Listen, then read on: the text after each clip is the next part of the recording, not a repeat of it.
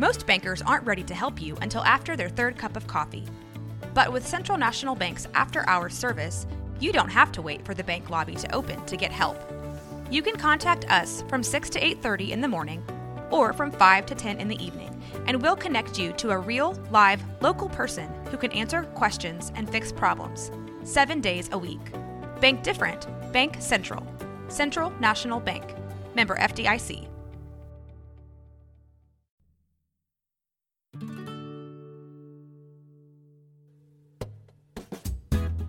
Welcome to Women's Hoops and Talks, the What podcast, where we are elevating the voice of women in basketball. I am Tara, joined by Cassidy. Hey, Cassidy, how's it going? It's going pretty good. Happy holidays. We are in the throes of it. Yes, we are. Happy holidays to you, too. Right in between Christmas and New Year's. Now, I happen to know... And it is Kwanzaa. Yes, and we have Kwanzaa going on right now. Well, I happen to know that you are a fabulous baker. And so I've been wondering, did you make any special recipes this season that you loved? Oh, I have done a little bit. I made some really good gingerbread cookies on Christmas Eve. And then I attempted my biggest feat yet, which was a miniature Gâteau St. Henri's with lemon curd. So that was a lot of work. Like, doesn't it have like pâté à choux and like cream puffs and stuff all over it? Yep, it's puff pastry with pâte à choux, cream puffs, and 3 different types of cream on there. So a lot of work. You put anything that I tried to shame. But I did try a new recipe this year. It was shortbread made like whole wheat shortbread made with whole wheat pastry flour, and I used cultured butter, which is like European style butter, and I don't know what is different. I don't know if like the cows like moo with an accent or what the deal is, but they call it European cultured butter, so whatever. But oh my gosh, they were so good because they were like a little bit nutty and they were crunchy but still flaky because they were like little shortbread squares. So that sounds so good. And then I put dark chocolate on them and then sprinkled salt on top. Whoever invented the idea of putting sea salt on dessert is like my hero, because it's so good. So that sounds amazing. And good. Cultured butter is technically better for you because it has live bacteria. Oh, that's why it's cultured. I mean, it probably has an accent too. Of course. Well, now that we've gone over our holiday recipes, let's pivot and talk about the Trailblazers, because the other part of what's going on is like this is the time of year where everybody reflects on, the favorite things that happened this calendar year. And since it's the last What podcast of the year, can you remember anything that happened before the start of this season? Because I can't. Not really. I was having such a hard time trying to remember anything that happened. I guess I've blocked most of it from my memory. There were some good wins, a rough playoff patch, but, I'm all about this season now. Yeah. Yeah, last season, I was really struggling all I could remember was, the last playoff game and thinking, okay, well, it was an early start, so when the Blazers are done, at least we'll all be out of here by 4. that was like my last thought about last season before this season started. But how about highlights for this season that just started in October? I'm going to say highlights so far. I think I got my top 5 would have to be opening night against the Lakers. That was great to watch them beat LeBron in the LeBron spectacle that it was. We got to remember we heard about that from Ann Peterson talking about crawling around to try to get an interview. I loved it. Microphone up there to LeBron. Evan Turner's Halloween costumes for the team, just showing that we are a bonded together team that is willing to laugh at ourselves. I'd say the development of Zach Collins, which I guess is part of last season as well, is just watching how much growth we've seen in such a short period of time and just how funny he is to watch.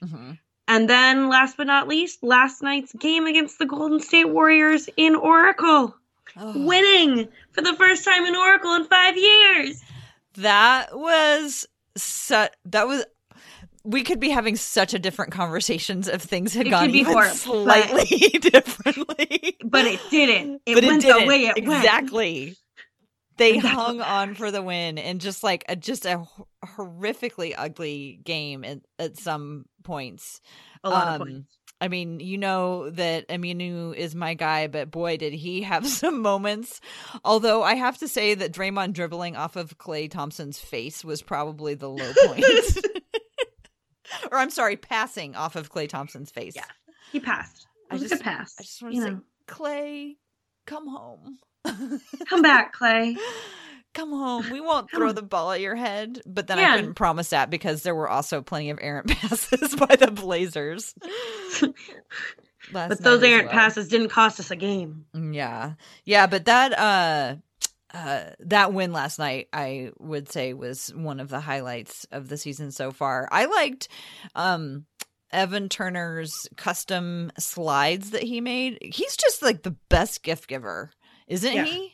He's the gift that just keeps on giving. He made the custom slides for everybody that were like had their names or like their special little slogan or pictures on them. I thought that was really fun. Good.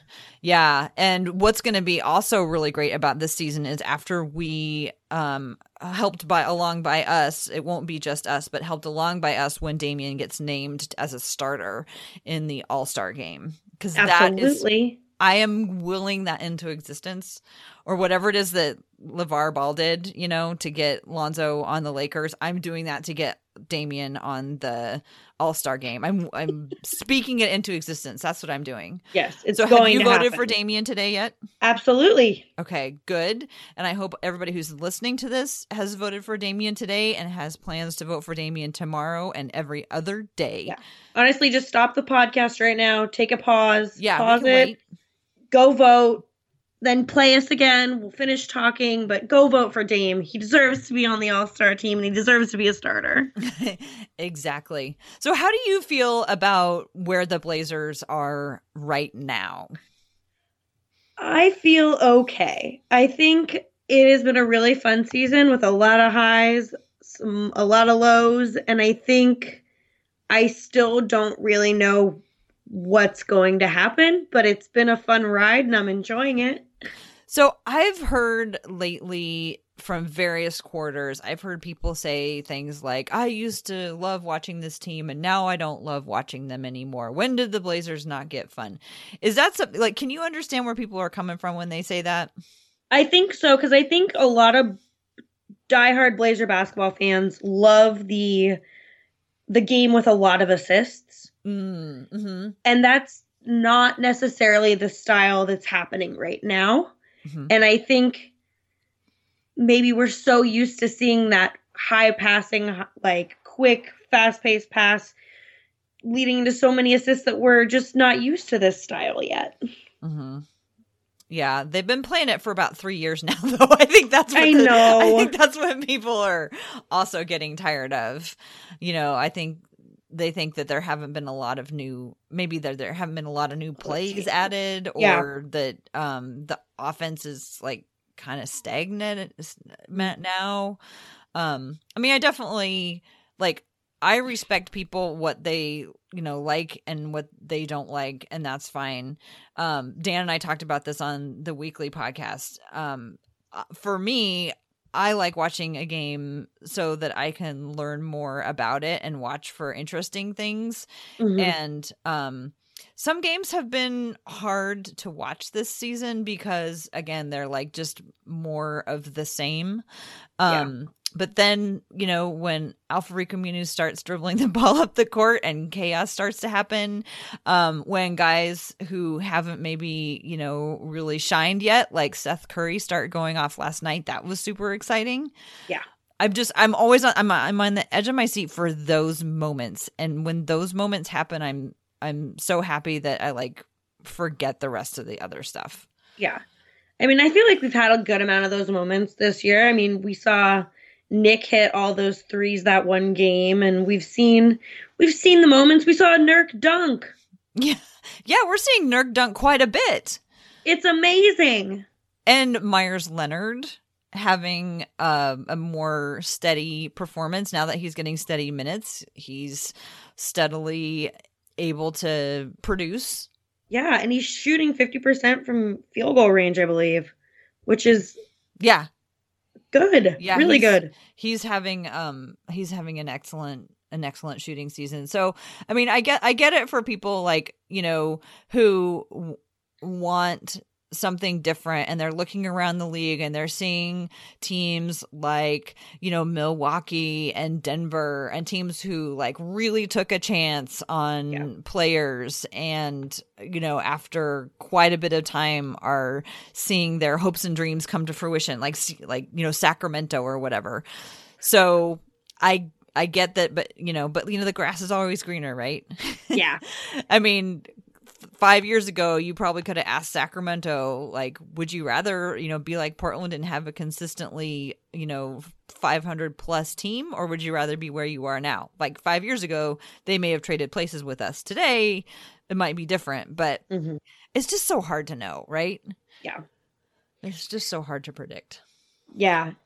And it's been it's been kind of a streaky season, and I guess it's been a streaky few seasons, so it's kind of hard to predict where we're going at any given point. But I think if last night was any sign of good things to come in the new year, I think I'm pretty excited about it. Yeah, and I think the schedule doesn't really let up for a couple more weeks, but I believe for the most part the opponents get a little bit less challenging. The wear and tear on their bodies is going to really pile up, I think, until the All-Star break, because it's just brutal in January in terms of just like constantly being on the move or having a game or just recovering for one day and turning right around and playing again. But at least the competition appears to be not quite so deadly. Yeah. So we'll see. But I think we have to get through January before we can have any idea. I don't know. It must be so hard to be a professional athlete and to just endure through a season when you have so much coming at you all the time. Yeah. I'm not quite sure where you find it in yourself to be like, oh yeah, no, I'm good now. I'm ready to go. Like, you don't do it in between a back-to-back. I mean, but it's really impressive. I mean, the physical toll is a lot, and it's nice to see players, especially the Blazers, just keep playing through it, and we get to enjoy good games because of it. Mm-hmm. Yeah, and knock on wood that folks can stay healthy.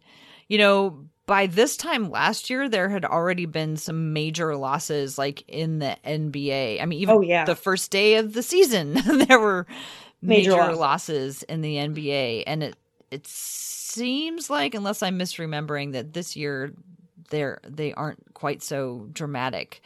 Of course, we have LeBron's groin to worry about now. My favorite tweet of the year, I think, so far is a report from the locker room is that everything is intact. I was like, what? That is such a strange thing to say. Like, who wrote that and thought that was, yeah. I mean, I'm glad it's all intact. Thanks. I get it, but it was just such a weird thing to say.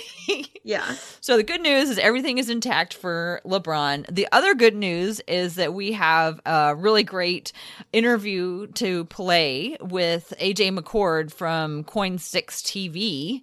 She is a reporter and anchor, like I said, for KOIN 6 TV. And she is an athlete, been an athlete all of her life, and she had some great insight to give us about, sort of how she tackles her job of talking to athletes and how she's able to, sit with them in the locker room after a loss or after a win and tries to draw out, the story from them. Fabulous interview. Cassidy, anything that you want to add, or should we just go ahead and roll it? I think we should just roll it. All right, here we go.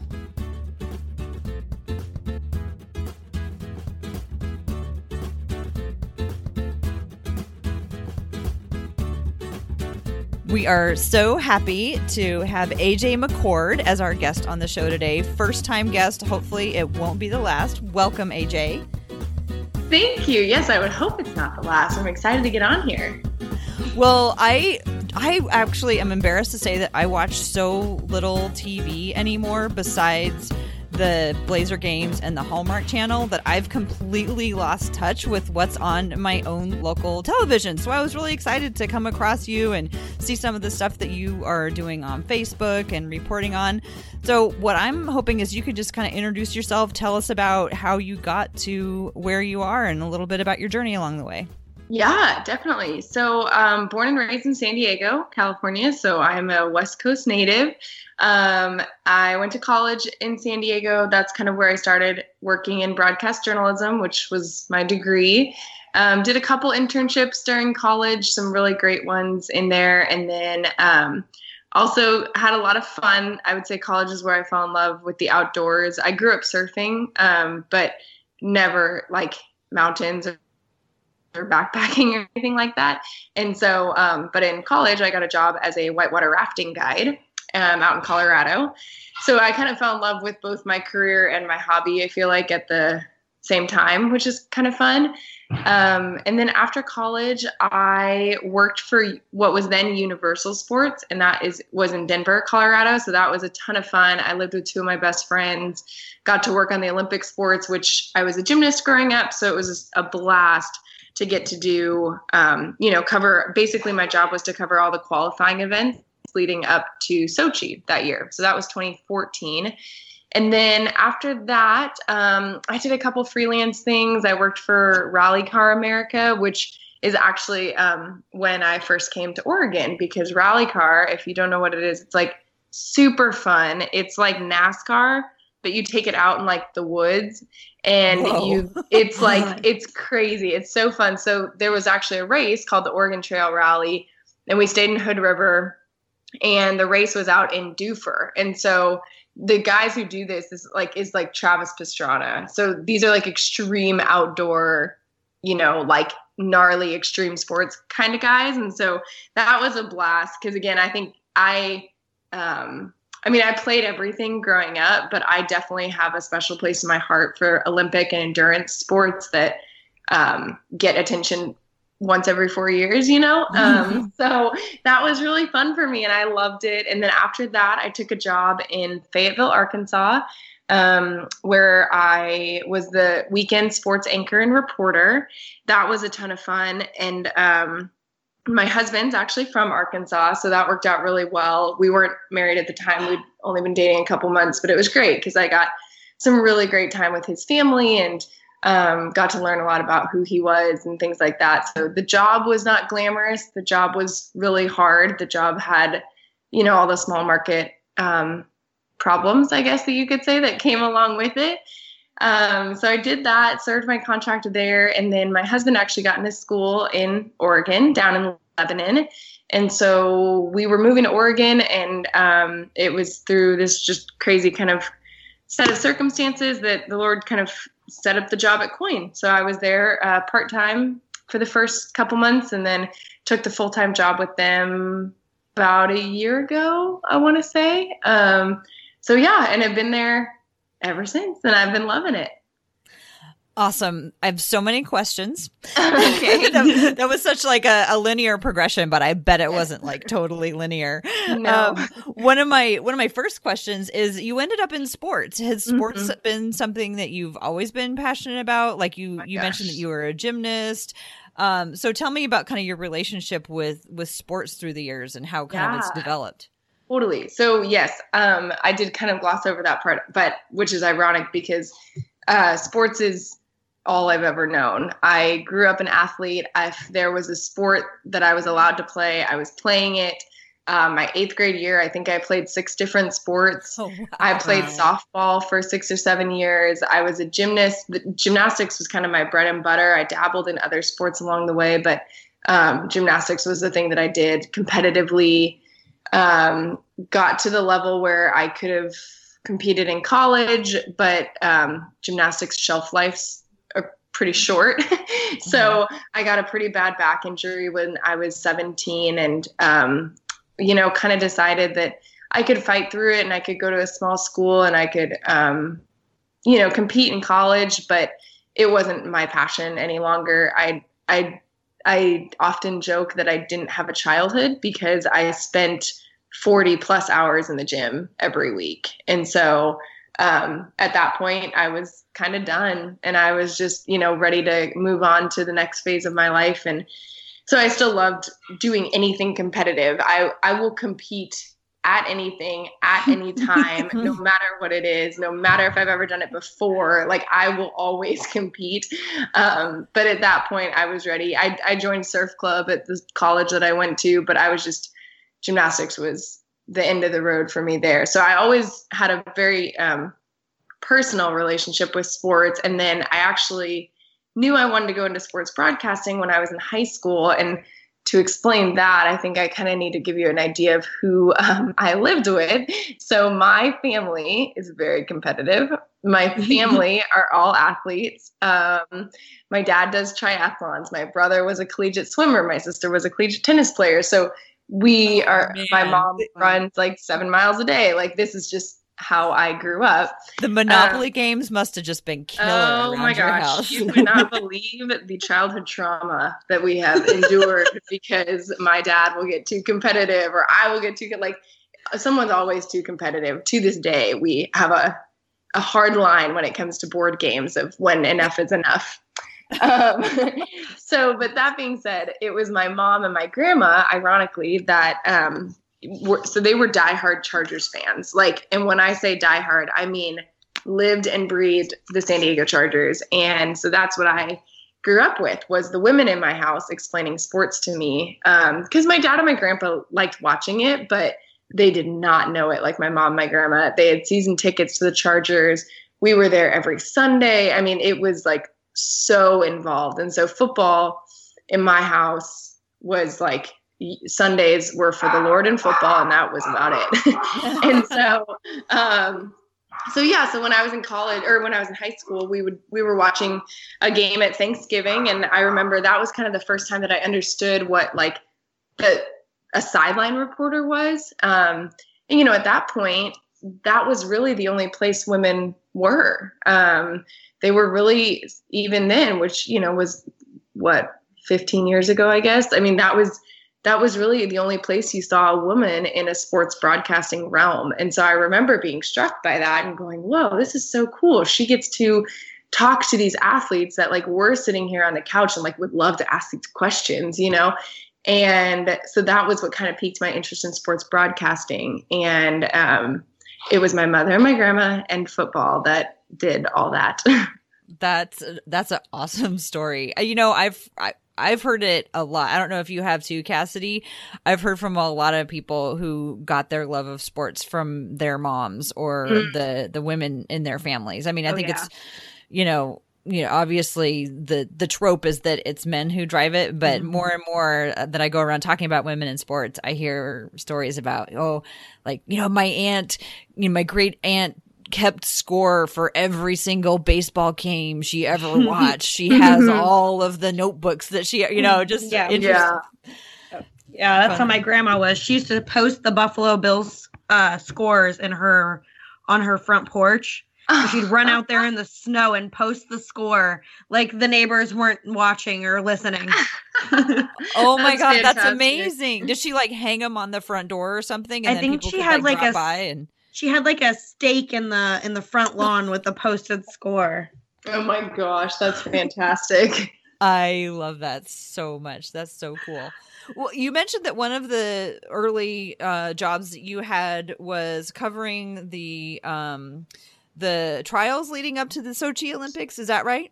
Yeah, so it was actually the qualifying event. The qualifying. So, okay, what's the difference between all of that? Yeah, good question. So the qualifying events are you have to meet these requirements before, which it's been a while since I brushed up on my Olympic knowledge, but basically, before you can compete, you have to compete in a certain number of qualifying events, and you have to do as a certain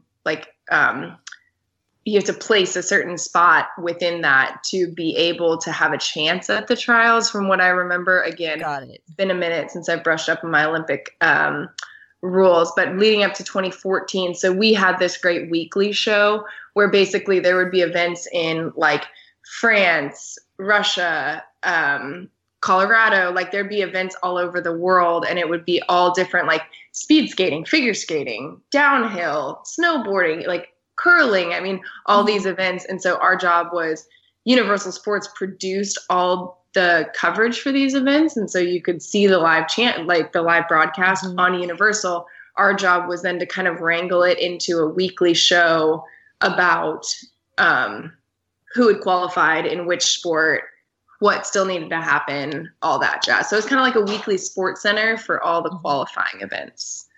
Oh, wow. That sounds so interesting. Were there any sports that you like didn't really know much about that you were like, ooh, that's interesting, I want to learn more about that? Yeah, probably most of them. Because at that point I'd lived in San Diego my whole life and I'd skied once a year. And, now I'm living in Colorado trying to pretend like I know how to snowboard because I thought that would be easier than with my surfing background. I thought it'd be easier to, do that. Yeah. So I learned a lot about all of them. It was, yes. Good. I can hold my own on a snowboard. But it was a blast. Yeah. I really enjoyed learning about a lot of them, but I think slopestyle was probably one of my favorites, which is still just sort of getting off the ground. But I think slopestyle is one of the coolest sports. And the other thing that I really fell in love with there, which has totally turned into a bit of a, I don't know, like I guess a heart passion for me, is I also worked on the Paralympics for 2014. That's so cool. Yeah. And so for me, like those people were the best. I mean, they were the kind of people that you could go do an interview with and then you'd want to go grab a beer with them. Like they were just that genuine, that awesome. And to this day, I keep in touch with them, all the people that I worked with and interacted with doing the Paralympic coverage much more than the Olympic coverage, which is not to say that I didn't meet some wonderful people doing Olympic coverage, but I just developed a real heart for that. And I think being an athlete myself, I know what sports did for me growing up, and I know how I turned to sports when other things were going wrong or whatever. And so I just found it just so incredible that, everyone has a story of how they end up in the Paralympics. You don't just really like happen to be there. Mm-hmm. Everyone has a story. And I was just always so amazed at how in their darkest moments, sports is what got them out of it. And I thought that was just such a cool thing. And something that, is a message that I think could benefit a lot of people who maybe don't have the chance to hear it, because Paralympic coverage is not something you see everywhere. Yeah. And you don't get often. Yeah. It's so worth watching. I have loved the Olympics my entire life, and I love watching the Paralympics. I think it's so great, and I'm so interested. I'm probably was one of your viewers back then. That's awesome. Yeah, it was fantastic. And those people, I mean, they still come to Hood and stuff. So I still keep in touch with some of those guys who train at Mount Hood during the summer. And, I mean, two of the Paralympians are the ones who taught me how to ride a rail snowboarding. So it's just so fun. So I loved that season of covering the Olympic sports. I think just, like I said, growing up, I lived and died for the Olympics. At one point, that was my dream, was to be an Olympian. And so I just had a very special place in my heart for those stories and those athletes. Cool. Well, you mentioned that, some of about, learning things as an athlete that, helped you cope with other things. What are some of the ways that, being an athlete and an adventurer have prepared you for the job that you do now at KOIN covering sports? Well, I think one of the things is I know what it feels like to lose. I mean, that's sounds like such a dramatic Debbie Downer thing, but I think one of the hardest parts of my job is knowing how to go into a post-game losing locker room and still get the story of what happened. Because if you've been an athlete in any capacity, if you're even just competitive, you know what it feels like to lose. And I can't speak for everybody, but when I lose, the last thing I want to do is talk to somebody about it. It's not fun. And so I think having that perspective of, and I also know what it feels like to win, you know how excited you are. And so I think having that perspective of knowing kind of the mood and like where people will be coming from after a game is something that makes you a much better listener, and it makes you a much better question asker, which is something that is really my whole job, right? Like I feel so honored that of all the Blazers fans in the world, I'm the one who gets to talk to Dame after a game. Like that to me is something that it is an honor that I take so seriously. And so because of that, I feel like to squander that opportunity and to just not ask a question, or because they lost and it was a bad game to be scared that they were going to be mad I asked a question, like that's not fair to everyone else who would do anything to be in my place. And so that, I think, as an athlete gives me, a former washed up athlete, gives me the chance to, just be more empathetic and therefore get truer answers instead of these stock answers that, you might get for a stock question. Well, I'm sure that you're not a washed up athlete. First of all, I'm sure you still have got a lot left in you. How do you, with regard to, covering the Blazers, what does your routine kind of around a Blazer game or game day, what does that look like? Yeah. So because my job is not exclusively Blazers, I do Blazers games as they come to me, if that makes sense. Like I'll switch my schedule around when possible to cover big games. But for the most part, like a game will start around 7-ish, right? 6:30, 7:30. So typically on a game day that we're covering, I'll head over there around 4:00. I'll be there for the guys warming up, which to me is the most important. They're the two most important parts of any game are well before they come on the court for like actual pregame warmups and afterwards. Everything else in the middle, you're not going to learn a lot more than anybody else who's sitting in the arena watching with you.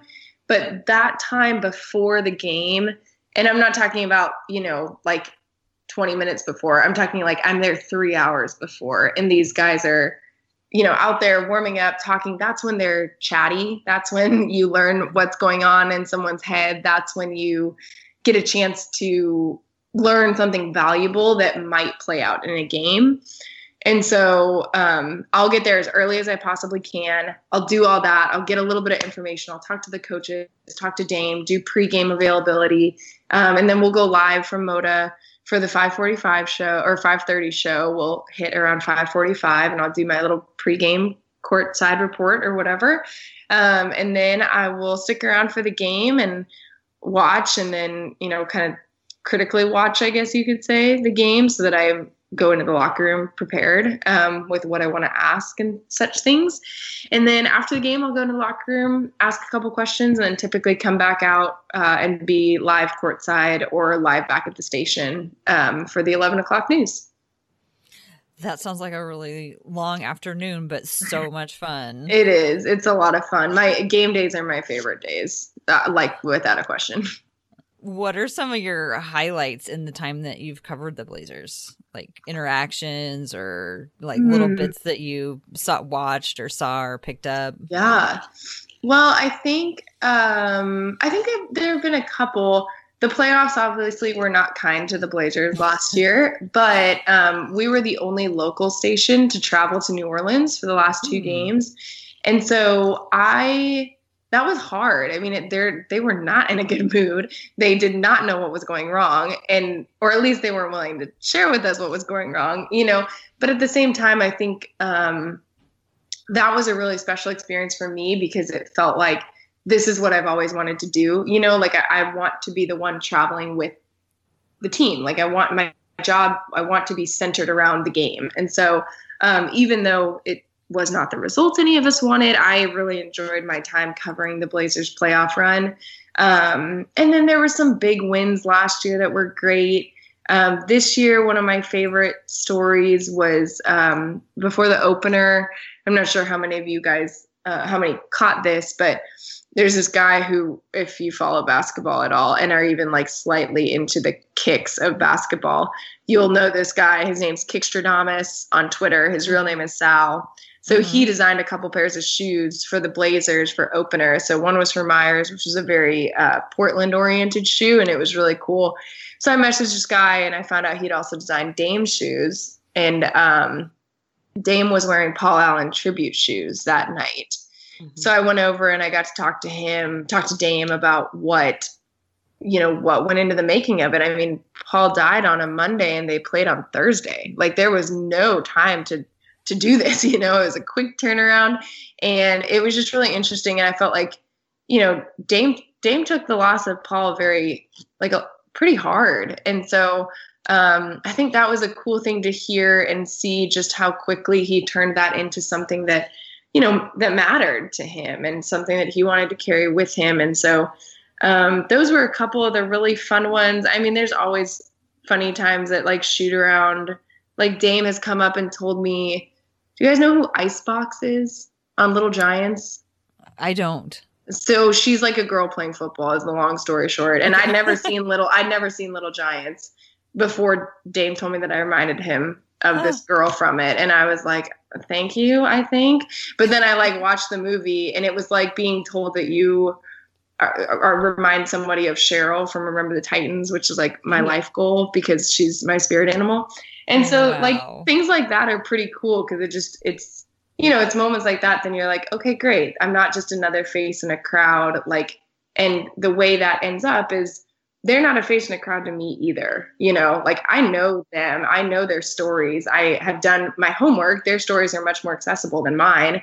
But I think that's I've just enjoyed getting to know the team. And basketball is so unique as far as how many freaking games there are that you get to know these guys pretty darn well because of the 40-ish home games. I'm at most of them. And so that's a lot of time. I'm at almost all the practices, and so I really I've enjoyed very much the chance to go a lot deeper with a team than I ever have in my career before. So did you get to watch the game last night when the Blazers beat the Golden State Warriors at I the did. Oracle? I did. First time since 2013, if my math is right.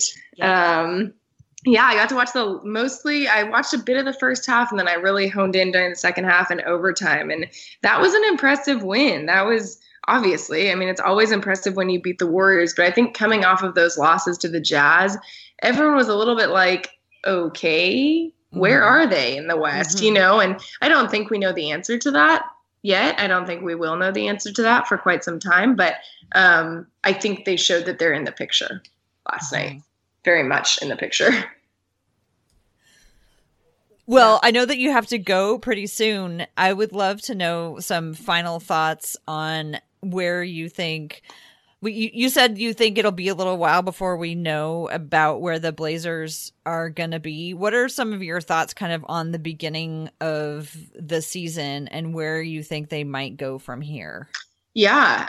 So I think the thing that has impressed me most about this season, which is a component in any championship team, is that locker room chemistry is better than it was last year. It is better than almost any other team that I think I've covered. And maybe excluding the Timbers, who of course made the championship run this year. And that locker room was so fun to see how the veterans really brought along the veterans brought along the younger players and really were inclusive. And I think one of the things, I mean, I know the bench has had their struggles as far as figuring out which games they can and can't score. There are some games where the bench is like this phenomenal asset. And then there are some games where you're like, where did you pick these, where are you? What are you doing?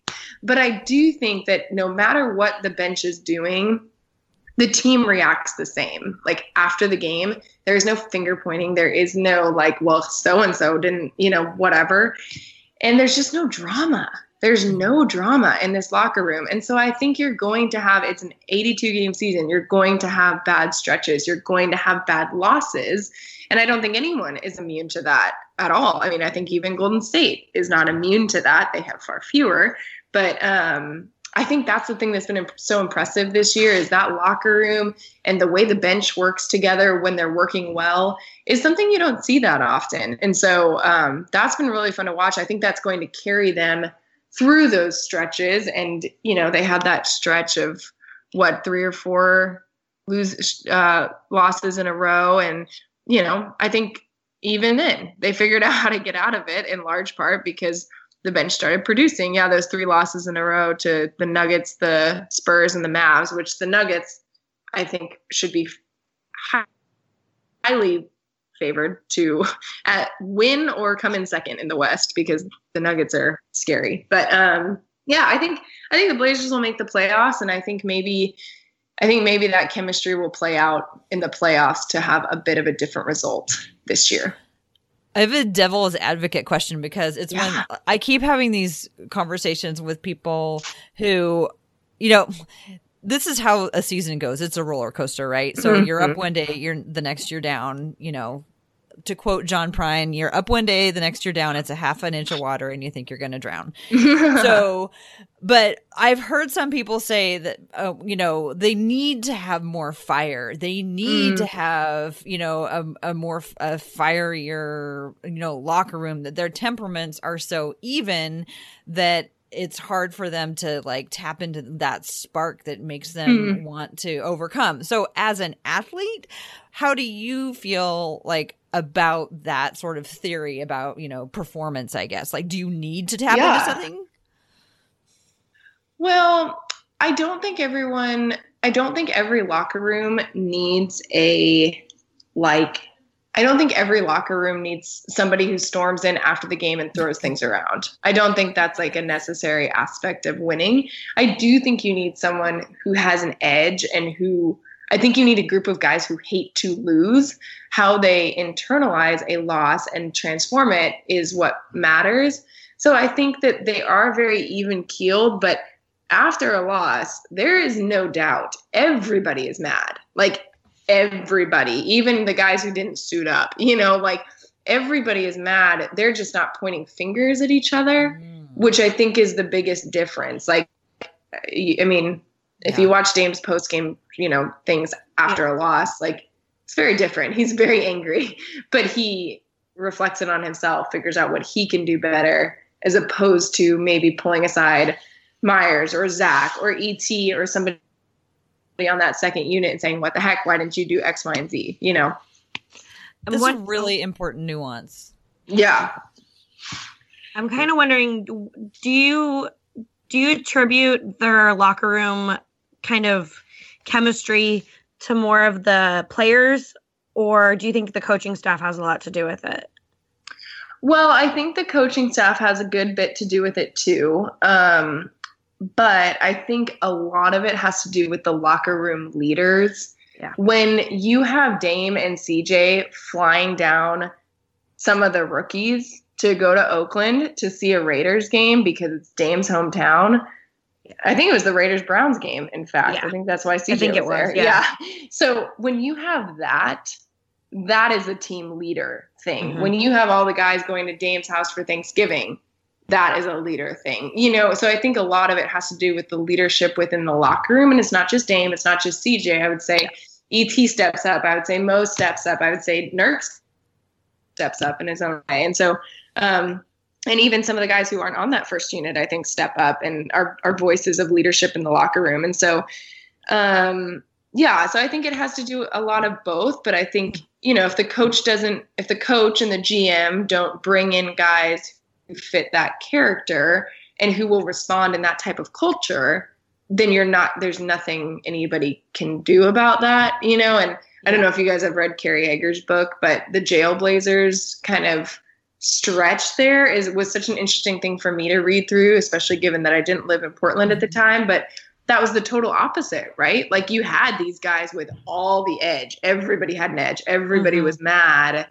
but they were so streaky because of it. And so Yeah, so I think it comes from both places, I think. Well, we are running out of time. This has been so great. I think, want to check in with you later after the season has progressed a ways and find out more about what's going on.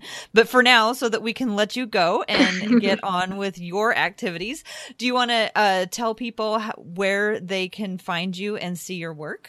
Yes. So I am on all of the social medias. I am on Facebook, Twitter, Instagram. I don't do Snapchat. That is the one I don't do. So, but Facebook, Twitter and Instagram, I'm both AJ_McCord. And then Facebook, it should be AJ McCord Sports. And I'm always at KOIN too. So you can email me at my KOIN address. If you guys have any story ideas, especially in the Portland area, that would be awesome. I do this really fun feature every week called Athlete of the Week. And it's where we feature high school kids who are doing great things, not just like, the best player on the team, but really great things that they've overcome and things they do in the community. So always looking for submissions for that. So yeah, I'm on all those places and would love to hear from, not just Blazers fans, but Portland sports fans. And it's been a blast getting to talk to you guys. And yeah, I'd love to do it again. Thank you so much for coming on. Yeah, of course. I'll see you guys soon. We'll talk to you again. Okay, bye.